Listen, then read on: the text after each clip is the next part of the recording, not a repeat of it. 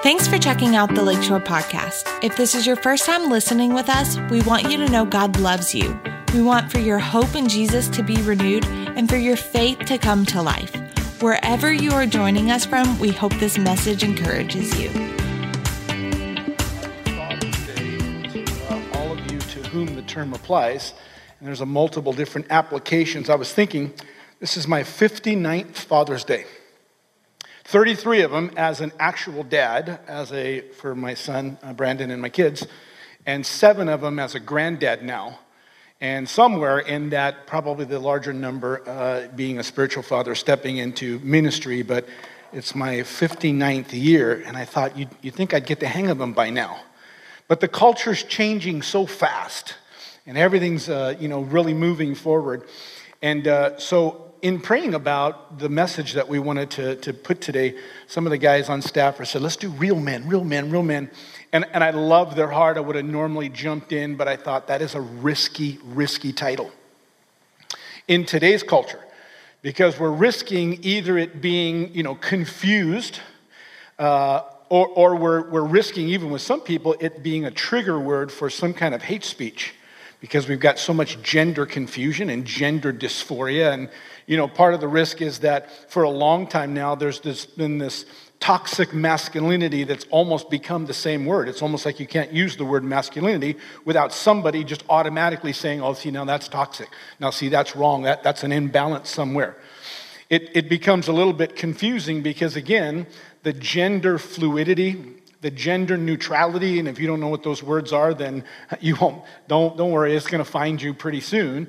But that's kind of a narrative that's picking up and really being forced on our culture. And again, cancel culture hates anything that goes against whatever their narrative is. And so these are trigger words. But I was thinking about, as they were saying, and I just kind of smiled and I thought, my dad, who's been home with the Lord for about 15 years now, he would have loved it. He would have been so proud. He was from this different generation where the lines were really clear. It's not that there weren't, men who were toxic, but the lines were clear and the foundational truths were obvious. Nobody in society was arguing with that. So it was much easier to separate the man, from the toxicity, from the bad behavior, and to say, no, this is a good standard. But that's disappearing now, and unfortunately, and tragically, I'll say, it's even disappearing in large segments of the church. I want to read an article to you, or from an article to you, that was just posted this past week in Charisma Magazine on the 16th. And the title of the article by Michael Brown was How the Triumph of the LGBTQ Activism has negatively impacted the church. Now, I'm not getting off on the LGBTQ tangent, but that activism is the root for a lot of other things that are going on. One of them is this whole gender confusion, the gender neutrality, the gender fluidity, and all of those kinds of terms that are quickly becoming buzzwords. So here's some of the things that Michael Brown writes. So you can go find the article if you want to read the whole thing. It says, American culture has changed dramatically in the last 30 years. Before that time, Christianity was generally respected by the society, while homosexuality was disdained. Today, the tables have turned to the point that almost anything LGBTQ plus is celebrated, while the church is largely denigrated. In short, if gay is good, the church is bad. He goes on to say, consider American views on the same-sex marriage. Gallup polls first began polling American views on this in 1996, at which point 27% of the public supported legalizing same-sex unions. Again, I'm not getting off on the LGBTQ or the same-sex tangent, but that's the root system of the gender disqualification, the gender confusion, the gender fluidity. So in 1996, 20% of the public supported legalizing this, but in 2022, that's just 26 years later. That's one generation. One generation later, 72% of the people now support the legalization or the approval of same-sex unions. This is an unprecedented shift in public opinion. But it's not surprising in light of the fact that so many Americans have friends, relatives, or loved ones who profess or who identify in the gay lifestyle. Number two, we have a former president who endorsed gay marriage in 2012. The Supreme Court redefined marriage in 2015 to include same-sex marriage. And the media has been bombarding us with gay-positive stories for the last few decades. In other words, this whole narrative has not only been normalized, but in many cases it's been federalized. It's become law. He goes on later on to say, according to the Gallup polls, there is one group of people still opposing same-sex marriage. Well, you'll see in just a moment one primary group, but there's actually at least a second group, and that would be the Islamic religion. They don't buy into this either. But the focus he's talking about would be Christians. He said Americans who report that they attend church weekly remain the primary demographic holdout against gay marriage. But listen to this: with 40% in favor and 58% opposed. That's only an 18-point margin. Translation, we're now the bad guys, the church. We're the opposition. We're the ones standing in the way of progress. We're the small-minded, Bible-thumping bigots who say yes to religion and no to the world's definition of love. That's how much of the world perceives us today. Especially the younger generation, which has grown up in a very different world than did previous generations. Again, the shift from 27% to 72% was over a 26-year period. That's one child growing up in a different system that's sending a different message. I'm bringing it to a close here. Today, Christians and Christian beliefs are openly mocked and ridiculed, while day in and day out we hear about gay, lesbian, bi, and trans pride, especially here in the month of June. Our conclusion, the problem for true followers of Jesus is that the Bible hasn't changed. And if we want to be in solidarity with the Lord, we find ourselves at odds with a prevailing culture. At the same time, we don't want to drive people away from the Lord by making opposition to the LGBTQ plus activism our primary cause, as opposed to the Great Commission, which is our primary cause. Nor do we ever want to appear or be mean-spirited, judgmental, or hypocritical. So what then shall we do? First, we must ask God to fill our hearts with His love for those who identify as LGBTQ+. Then we seek to share that love with them face to face. Second, we make clear in our messages that all of us are fundamentally flawed. And that's why all of us are in need of a Redeemer. Third, we make a distinction between an aggressive agenda of any kind and the individuals that would be affected by that agenda. And number four, we determine to hold to biblical standards regardless of public opinion and regardless of how much these standards are challenging our own lives today. The world so desperately needs the fullness of the gospel. Let us not be ashamed to live it and to proclaim it. Well, I've been looking closely at articles like this, both on the secular and the sacred side, trying to track what's going on and recognizing that it's not different than what the Bible said. It's amazing how much the Holy Spirit gave us an insight as to where things would be headed and what things would look like in this day. And I've been praying, Lord, keep me strong, keep me straight, keep me sensitive. I don't want to compromise the Word of God at any point for any reason. The stakes are way too high. Not only that, I don't want to drive people away or incite emotions on any side unnecessarily. And we can't help but navigating this. But I want to keep moving forward, and I want to keep moving straight. And I was thinking about all of these things just a few days away from the Father's Day message and saying, Lord, I want to make sure I'm on balance here. But this past Wednesday, I met with a small group of younger men, younger than me, that are part of a connect group that Debbie and I joined. Some of them are sitting here today, and all of them are husbands, all of them are fathers, most of them 20 plus years younger than me. But one of the things we talked about, we asked, what are some of the topics and what are some of the discussions that we think would be relevant for us to have as we meet throughout the summer here? And I didn't tell them. I'll tell them next time we meet, and I'm telling some of them now from the platform. I wouldn't have had the words to tell you how proud I was of these guys. because they didn't talk about, hey, let's talk about how to be healthier. Let's talk about how to be happier. Let's talk about margins in our life. Let's talk about the economy and how to be more successful, although none of those topics would have been bad. They would have been great. But almost in the same breath as the question came out, these guys unanimously said, we want to talk about how to be better men. We want to talk about how to be better husbands, how to be better fathers. How do we lead our families well in the days and the challenging culture that we're in? And I walked away feeling, renewed in my strength, renewed in my focus, and so privileged to be a part of what I would consider to be a group of real men. Men that are facing, not running away from, but our men are facing the culture in perilous times, but they're doing it with great courage and with a heart for godliness and a heart for truth, saying, Lord, help us to keep moving forward. So if you brought a Bible this morning, I want you to turn to 2 Timothy chapter 2, because as I was kind of preparing for this message, I thought, I don't know how to preach a message about real men, to real men, any better than the Apostle Paul did. He just did a phenomenal job in 2 Timothy chapter 2. And the theme on the back of your commemorative or your challenge coin, not to be confused with anything that would be used in a card game of any sort. The theme verse on the back says 2 Timothy chapter 2, verses 1 through 2. I would like to extend that all the way to verse 7, and you'll understand why as we work our way through the text this morning. Now, this would be pretty important for you to get some context, so you can get the heart behind it. The fact that we're going to look at 2 Timothy means there was a 1 Timothy. That's pretty easy and pretty obvious connection.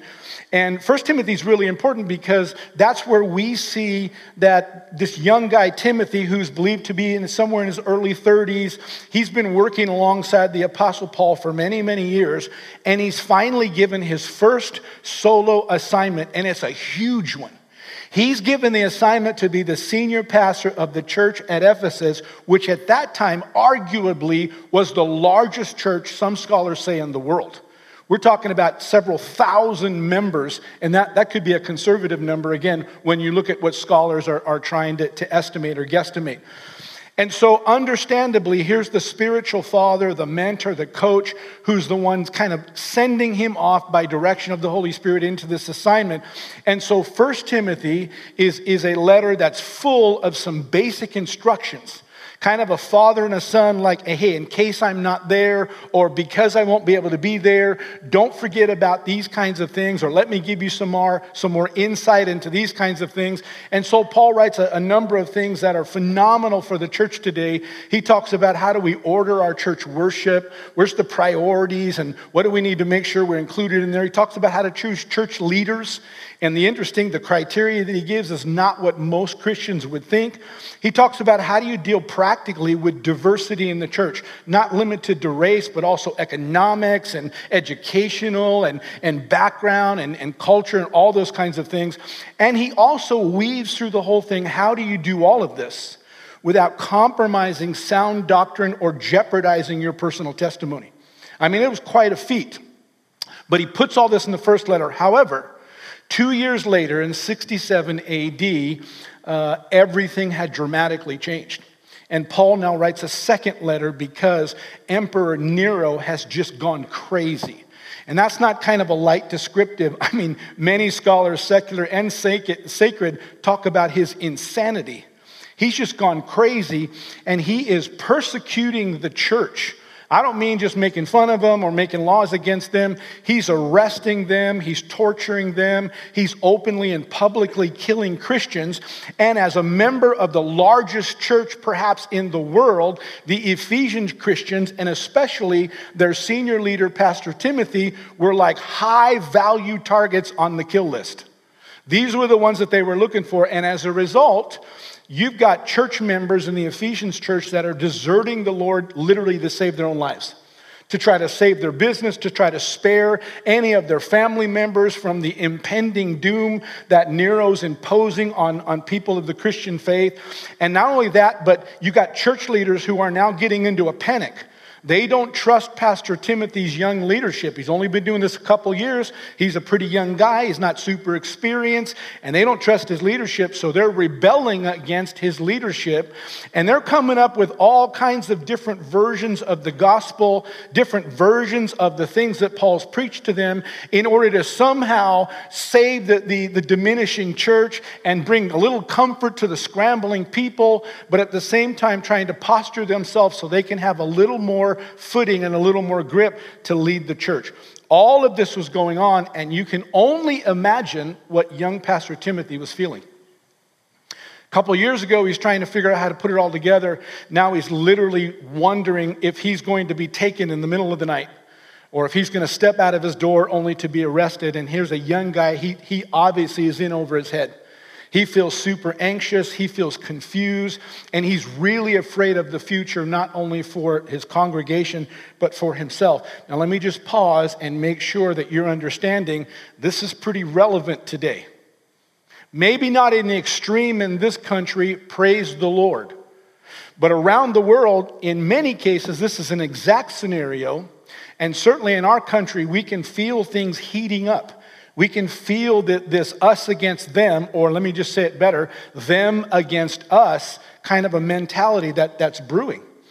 And so Paul writes this then to not just to comfort, but to strengthen his son in the faith, Timothy. By the way, as Paul's writing this, he himself has once again been imprisoned.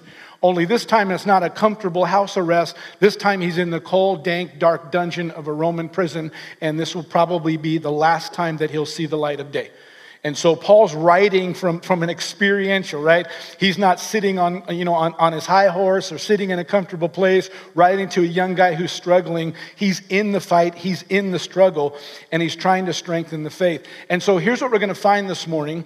In the first couple of verses of 2 Timothy chapter 2, we're going to find two very strong, very imperative directives that he's going to give Timothy right off the bat. Hey, listen, before you do anything else, you got to do this. And you have to do this. And I just want to tell you, because it's not as obvious when you're reading, when you're studying this in the Greek language. I'm not a Greek scholar, but I know how to use some of the study tools. Listen, this is a command. This is not a suggestion. This is something that he, in the strongest language, in the strongest urging, he's saying, you have to do this. If you're going to learn to man up, and you're going to live strong and straight, and you're going to find victory in a life in Christ in the midst of challenging, chaotic times, here's the first two things you have to do. And once we see those two things, then he's going to give the three different examples, or let me say it this way, he's going to put you in three different mindsets. The reason you have to do these two things is because life is like, and life is also like, and life is also like. And when you see those two things in light of those three mindsets, all of a sudden you'll understand why Timothy is being coached or being commanded by Paul to insert these things, because it's what's going to literally save him and the people that he's around. So very serious text, very sobering text, very relevant for today. But we're going to do it in a way that brings energy and that brings faith and victory to our spirit. So 2 Timothy chapter 2, verse 1 is everybody with me? All right, that was quite an introduction, I know. But I got your mind right where I need to be, and so let's read it with those eyes. This is Paul writing to Timothy. You therefore, my son, remember this is written from a father's heart, be strong in the grace that is in Christ Jesus. That word strong is really, really important. And if we don't kind of pull something out of it, it just says, kind of, hey, toughen up, man. Come on. Pull yourself up. Be strong. Don't be scared. Don't be afraid. Be strong. But this word strong comes from a Greek word that literally gives a picture of an explosive kind of power that's being infused or deposited into some kind of a container or a vessel. So like for us, think about a battery. A battery has the opportunity to be infused with a power and hold that charge that can now be used somewhere else. Only in this particular case, Timothy's the battery. Timothy's the vessel. And Paul is telling him here, saying, listen, I know that life is draining you. I know that every day you can hardly get out of bed because the problems, the challenges, the fear, the confusion, the anxiety is swirling everywhere. But he said, I'm telling you, the first thing you need to do is get charged up.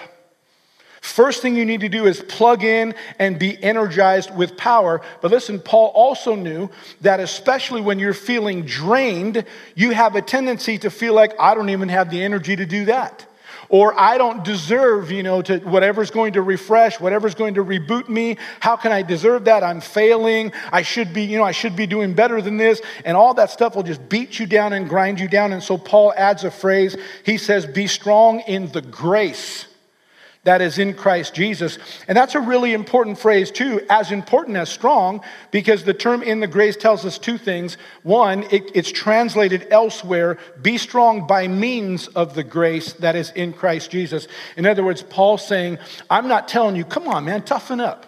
Come on, pull yourself up by your bootstraps. Quit acting like a little girl, jump up. And by the way, those are things my dad would say to us growing up. So, but he would, he's not telling him, you need to pull it back up. He's telling him, listen, I'm telling you, you have to plug yourself in to a supernatural infusion of God's power. You will not be able to do this on your own. You can't talk yourself into it. You can't encourage yourself enough. You're going to have to plug into a supernatural power. But here's the second thing it tells us, because it's in the grace, emphasis on the word grace, the Greek word charis, it means this is not something that comes or is available to you because you deserve it. In fact, you could never have deserved it. You can never earn it on your best day. You still don't deserve it, but it's a free gift that was paid for by the Lord Jesus Christ. It's a free gift that's made available to anybody, especially his family members, who will lean into this. And by the way, Hebrews chapter 4, verse 16 tells us it's a gift that you can obtain and you can charge, listen, when you need it the most.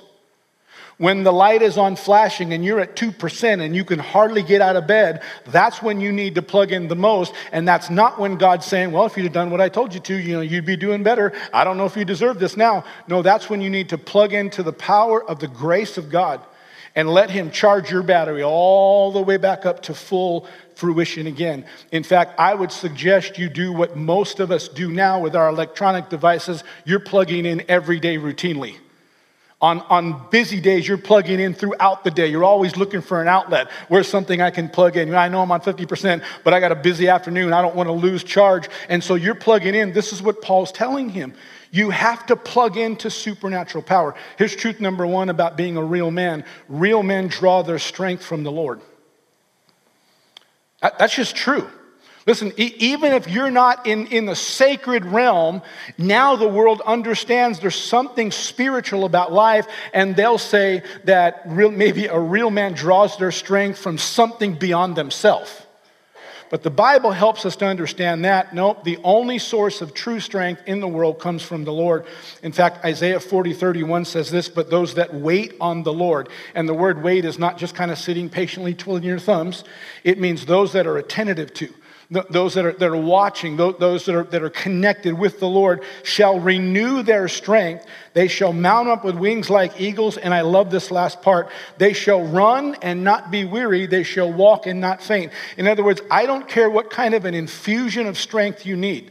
Whether you need something quick and immediate, like a fast charge because you've got to sprint somewhere and you need it right now, or you need the kind of power that's going to just last and last and last because you're going to be walking this long journey and you can't afford to give out somewhere in the middle of the journey. It says it doesn't matter whether it's quick, doesn't matter whether it's long term, you can plug into the strength of the Lord, and the Bible says it will mount you up. You'll be able to sail on top rather than being beaten down underneath. Well, he goes on after the first truth. He goes on in verse number 2 and he says, or in other words, listen, the first one's the first one. You got to plug in.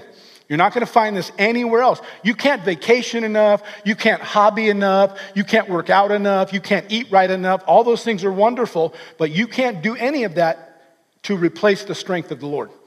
You're going to have to tap into the strength of the Lord. And once you've done that, the things you have heard from me among many witnesses, commit these to faithful men who will be able to teach others also. Well, there's a pretty fundamental and an obvious lesson that he's telling Timothy, a pastor, get charged up so that you can turn around and keep preaching and keep teaching and keep investing in the leaders. But when you lean in just a little bit, there's an even kind of a deeper, a few more insights that we can glean that's helpful to us as dads. and as husbands. The word commit is this compound word in the Greek called peritethomai. The first part of the word means to come alongside of, and in this particular passage, it's talking about close relationships. So not relationships that are just acquaintances, but relationships that are connected and investing. The second part of the word tithomai literally means to place or to lay something down. When you put the two words together, it means to come as close as you can get in order to make some kind of a deposit. So think about, walking into your local bank and bringing a large sum of money, and you're literally walking it in there to connect with the teller, to hand it to him or her so it can get deposited in the bank. That's what it's talking about. But specifically here, Paul's telling Timothy, listen to me, the times have changed. The seasons have changed. You've got to reassess. You've got to be thinking about relationships. You can't be hurt. You can't be frustrated about those relationships that are now distancing, about the ones you've had to literally walk away from and disconnect, not turning your back on the people, but turning your back on the values and the convictions that have now, found two different pathways. He said, you're going to have to make yourself vulnerable all over again. And you're going to have to reassess in a different season, in a different context, and begin investing yourself in a new group of people. In fact, listen to the RIV translation of this verse. It says you need to choose some new people who have proven themselves faithful. Pull up alongside of these people. Get as close as you can to them so that you can deposit everything you are and everything you know into them. And that brings us to truth number 2. If you want to be a real man, real men surround themselves with people of like faith. Now, there's scriptures all over the Bible to support these. Let me just give you one that we pull up often because of our spiritual family connection. Hebrews 10:24 and 25 says, let us consider one another in order to stir up love and good works. Listen, not forsaking the assembling of ourselves together, as is the manner of some, lots of people in the culture that are doing this. But he says, but exhorting one another, and so much more as you see the day approaching. So those are the two things that Paul tells this young son in the faith in a crisis, chaotic, perilous situation. He said there's two things, and listen, I'm not asking you, I'm not saying, well, here's a couple things you consider. Paul says, I'm commanding you, I'm ordering you, I'm kind of pulling my spiritual father card, and I'm saying, do this and do it real quick and do it very intentionally. Number one, keep yourself charged with God's supernatural power. Find a way to do that. Whatever you got to do, plug in every day, all day, whatever it takes, you've got to be tapped in to the power of the grace of God that's available. You won't make it otherwise. Number 2, he says, get connected with others who have chosen to remain consistent and committed to their faith. If you will do this, then you will have a supernatural ability and a supernatural camaraderie to man up and to live strong and victorious life for Christ no matter what's going on. So there's the two we need to grab hold of. Now we're going to find a few more truths as he says, let me give you several mindsets or several examples that you're going to encounter so you can apply these two to these particular mindsets. Look at verse 3. In chapter 2, 2 Timothy chapter 2, he says, you therefore must endure hardship as a good soldier of Jesus Christ. Now, let me kind of pull a few of these definitions out again because it's a pretty good principle right there. But when you really understand what he's saying, all of a sudden, man, it just galvanizes on another level. I'm kind of going to go to the back to the front, so don't be confused. When he says hardship, he's not talking about an inconvenience. He's not talking about something that's just uncomfortable for you. He's talking about something that is extremely foul. Something that's extremely wicked, something that is really messing things up that never should have been there in the first place. This is something coming from the outside to the inside. It's not something you planted or you invited. It's something that you never intended to. And when he says you need to endure that particular word paints a picture of extreme suffering, or an extreme pressure, or an extreme stress, and it usually talks about mental or emotional or spiritual pressure that more so than physical. So this is not necessarily something that's physically punishing you, but it's those things that are keeping you up at night. Those things that might not even be part of your life, but you can see them brewing out here, and you're awake at night, Lord, what do I need to do to prepare? How do I protect my family? How do I protect my job? How do I protect my income? How do I protect this? How do I steward that? And all of those kinds of things that are creating a building pressure, which, by the way, Paul elsewhere in 1 Timothy talks about the fact that we'll get to the place where men's hearts will begin to fail them because of the fear of the things that are about to come. They'll be looking at the outside and they're like, I don't even know how to do this. I don't know how to do it. And it's not even the thing that's happening. It's what might happen. It's what could happen. And all of a sudden that fear begins to build up. And so Paul says you need to keep yourself charged. You need to keep yourself connected with other people of like faith that will encourage you and will sharpen you and will say, whoa, you step back from the ledge. Step back. Let's see what the Word of God says about this. And he says, and you need to recognize you're in a fight. This is not playtime. This is not a game. This is not some kind of a, strategy. He who dies with the most toys wins. That's not at all what's going on. He says you're going to be in hardship, and that's going to create an internal pressure, and real men understand that, so they charge up. They get a camaraderie around them to help them to stand strong and to walk straight. But he said it's still going to be a test of endurance. But I want you to notice the first two words. He says, you therefore. And this is the one you'd never see unless you kind of dig a little bit deeper. That's one word in the Greek, and it comes from the word soon. And it literally means together. It always connects someone with someone else or something with someone else. In fact, the English Standard Version is one of the only ones that brings this out. It says, share in the suffering as a good soldier in Jesus Christ. Can you imagine what Pastor Timothy was feeling? He's high value on the target list. He's got people that every week that are just dropping out. The tithe dollars are going down. He's trying to figure out how do you support the ministry endeavors that people are counting on now, especially in hard times. He's got his own leaders that have their own ideas and are now, not supporting but usurping and preaching different gospels. And again, he doesn't know if at any minute that the door's going to bust open and he's going to be drug into some scenario or into an arena and made an example of. Can you imagine the pressure that this young guy is feeling? And listen, how isolated and alone he feels. Nobody understands this. And Paul's telling him, listen to me. He said, I know you feel that, but you need to get charged up in the Lord. You need to begin to gather and invest people around you, and you need to recognize you're not alone in this fight. You're not. You have to reassess, you have to recharge, you have to regroup, and you have to join the other worshipers, by the way, who are right around you, who are in the fight with you, facing the same kind of evils of the day. And listen, he said, even still, sometimes you're going to have to undergo some suffering. Sometimes it's not going to be comfortable. You're in a fight of faith, but you've got to stay in this fight because that's how we get the job done. Now, he's not finished with this mindset. Let's look at verse number 4. He says, no one engages in warfare. In other words, verse number 3 is you're in a war. Stop trying to say, if I can just get everything done, everything will be fun and wonderful. Well, not in the current season. He says, you're in a war, and he said, no one engages in warfare, entangles himself with the affairs of this life, that he may please him who has enlisted him as a soldier. And look at the word entangles. That's really, really important because it gives two pictures. The first picture, it talks about somebody who has stepped off a path, and as they stepped off a path, they didn't understand, but they found themselves walking into a big patch of thorns. And that thorns now has grabbed their legs and grabbed their shoelaces and grabbed their pants, or back then the New Testament garb was, kind of a robe. It's just grabbed everything, and the more they try to struggle to get out, the more the thorns lock in, and they're literally stuck. They have to have someone come help them.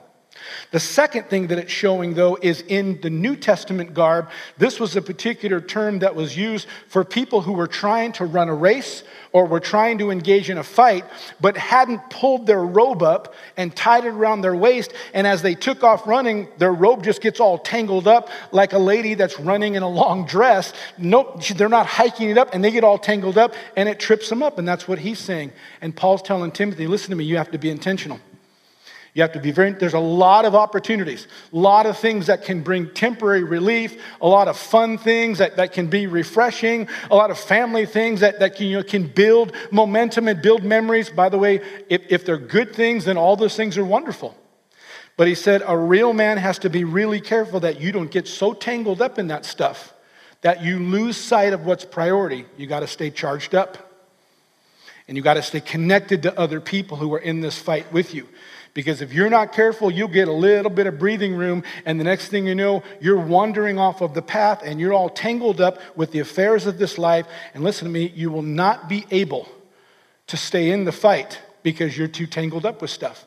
I think about people now, and I love them, and I remember when we were trying to make some of those same decisions, I think the Lord helped us to make most of them right. Some of them, we had to come back and recalibrate, but I think about the challenges now in raising a family. So many things to do. That time can be so swallowed up that literally your heart wants to spend time with God. You don't have time. I would love to, Pastor, but you don't understand how busy life is with a family, and I do get that. And I'm not telling you I have the 1, 2, 3 slick practicals to figure that out for you. I'm just saying Paul says you have to stay charged up. You have to stay connected to others who are in the fight with you. And you've got to remember you're in a fight. Don't get tangled up with stuff that's going to pull your focus away. If you're going to win the battle, it's because you're going to fight. Truth number 3, real men stay focused in the fight of faith. Verse number 5. He says, and also, if anyone competes in athletics, he's not crowned unless he competes according to the rule. Well, that word competes is really important because whenever it was used in the Bible, it was used to distinguish doing something that was a sporting event for fun as opposed to doing it as a professional athlete. In other words, it's competition. I'm not doing this, everybody gets a trophy. No, I'm actually challenging myself, and I'm challenging the others that are in this particular competition. And so Paul's asking Timothy a rhetorical question. He's saying, so are you an amateur at this? Are you doing this because it was fun, because it was popular, because it gave you, the thrill and the fulfillment? Or are you doing this because you're a professional and therefore you're willing to pay the price? You're willing to recognize this is going to cost you to have to discipline yourself. It's going to cost you to have certain rhythms while everybody else is doing something else. You've got to be doing what you need to do in order to stay charged, in order to stay connected, in order to invest, in order to be invested in. You're going to have to be thinking about that because you're in the middle of a competition. And if you don't do that, you won't make it to the finish line. You won't. But if you do, notice this. He says, if you do, there's a crown that's waiting for you. And this word crown is really important for them, but also for us. In the ancient games, when you won a particular competition, you would stand on the box, much like we do now, and they would put a wreath of leaves around your head. The leaves themselves weren't really that valuable, but the honor that came with that was. If you won a big enough competition for the rest of your life, you were honored as someone who won that competition. Not only you, but your whole family was honored and respected and many times taken care of. And listen to me, we look at this and we say, this is not just true back then, this is true for us today, and it's true for eternity. Think about the people in your life that you have respected and revered. It had nothing to do with the salary they make.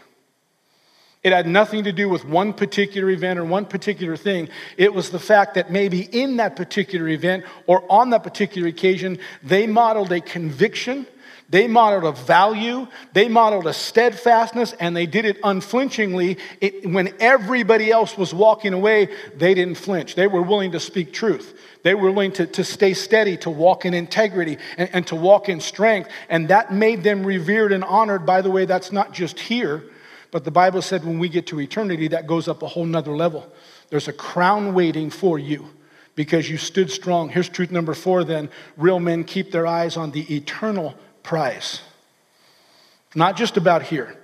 It's not who has the most toys, who's the most popular, who's the funnest. It's the one who's walking and running their race with integrity, with not flinching, but representing the Lord Jesus Christ. That's where the Bible says that this comes. So here's what we got. Okay, we've got our convictions, our commands. Recharge. You got to stay charged. I don't care what it takes. You figure it out. Plug in every day, all day, whatever it takes. You got to plug into the grace of the Lord. It's available. There's no excuse other than you just being intentional and asking the Lord to help you. Then you got to surround yourself. Even if you got to pick a whole other group, even if it's time to reinvest because you've pulled back, you've got to surround yourself and be connected with other people who are in the fight because you need them to infuse in you. And by the way, part of your growth is you infusing back into them. You need that life cycle. And you're going to need it, number one, because you're in a fight. And you're going to have to endure some stuff. And you want people that are right there with you, who are in the fight with you. You're not by yourself. Number two, because you're running a race. And it's going to take some discipline. It's going to take you saying no and paying the price for you to be able to have the strength and the ability to keep running strong when everybody else is checking out and doing this kind of for fun when it's convenient. You don't get to do that if you want to be crowned. Here's the last one. And this is where we start to bring it to a close. Verse 6, the hardworking farmer must be the first to partake of the crop. So obviously when it says a farmer, that's an actual word in the Greek, and it means one who tills the soil. So it's someone who's working down in the dirt, who's trying to produce something where nothing is currently there. But not only that, he says the hardworking farmer, and this is a very intentional word that's used throughout the New Testament, and it always pictures someone who is working to the end of their strength. In other words, they don't leave anything on the table. They leave everything on the field. They're working to the point of physical and emotional and spiritual exhaustion. And so we know this is arduous. We know he's talking about a real farmer, not just someone who has a little backyard garden who does it for fun. This is someone who's doing this for a living. But here's where I really want your attention. He said that the farmer must be the first to partake of the fruits. And this little Greek word, day, always conveys the idea of a rule to which there is absolutely no exception. This is a particular rule or a principle that can never, ever be broken. And we see it show up a number of times in the New Testament, but listen to Galatians chapter 6, verse 7, where Paul says, do not be deceived, God is not mocked. Listen, whatever a man sows, he will also reap. And so what it's saying is that not only are we in a war, and you got to be able to fight, not only are you in a race, and you better train and discipline well, but he says, listen to me, you're sowing something that won't be always a quick return. You're going to have to be out in the dirt with the sun. It's going to be muddy. It's going to be parched. You're going to plant. You're going to work all day. You're going to put some water on it, and you're going to walk away, and you turn around and look over your shoulder, and all you have is a puddle of mud. And you think, is that all I get? But you're going to have to stay with it, and you let it grow, and you're pulling weeds, and you're sticking fertilizer on it, and you're making sure that it stays watered. And at some point, the Bible says, listen to me, you have to experience what God says. He's not mocked. When you sow, you will reap. Here's truth number 5. Real men expect godly rewards. We get that we're laying our life down today for something that we'll reap in 20 years. We're laying our lives down with our children today for something that when they're adults, we'll start seeing the fruit, but you may not see any of it till then. But we show up and we work and we plant and we till and we pull weeds and thoughts and ideas out and replace them with the Word of God. And we do that because we are guaranteed by the Lord this will pay off someday. It has to pay off. Because we don't sow and then not reap. God promised we wouldn't. This is a rule that can never be broken. Here's the last one, and it's kind of the summarization of all of us, and you'll see the reason I included it. Verse number 7 says, consider what I say. This is Paul summing everything up. Consider what I say, and may the Lord give you understanding in all things. Well, first of all, the word consider doesn't mean, okay, slow down and read carefully. He means, no, put it together. You got 2 commands that are imperative. These are not optional. And you've got to take those 2 commands, get charged up, stay charged up, surround yourself with other people that are in the battle, invest into them, let them invest into you, build a camaraderie, and then take that into these mindsets. Number 1, because you're in a fight and you're going to have to endure some stuff. But remember, you're not in the fight alone. And when you fight with a team, when you fight with a group of skilled, highly skilled men and women, you can win some battles. And so fight right. Not only that, but you're in a race, and this race has rules. You don't get to shortcut. You don't get to compromise. You don't get to lie, cheat, steal, and change the narrative. You get to walk strong. You get to train, and you get to believe that there's a crown waiting for you, because at some point, even though people will laugh at you now, even though you'll lose a deal, even though you may not be in the in crowd, at some point, people will look back and say, I always respected you. I always looked to you. And not only that, when you get to heaven, you'll hear your Savior say, well done, well done, well done. Here's your crown. But then he comes to the last one, and he said, and you're going to have to be a farmer. Something's got to get you out of bed and drag you out to the field every day. Something's got to pull you to your devotions to sow more seed. Something's got to pull you into conversations with your teenagers, because that's messy. I don't really want to get into it. I'm not even sure I understand it. Then go figure it out. And go ask the Lord for wisdom. And lean back into this, because somebody's got to work the farm if you want to reap the benefits. And the last thing he says, and I want you to think about all that.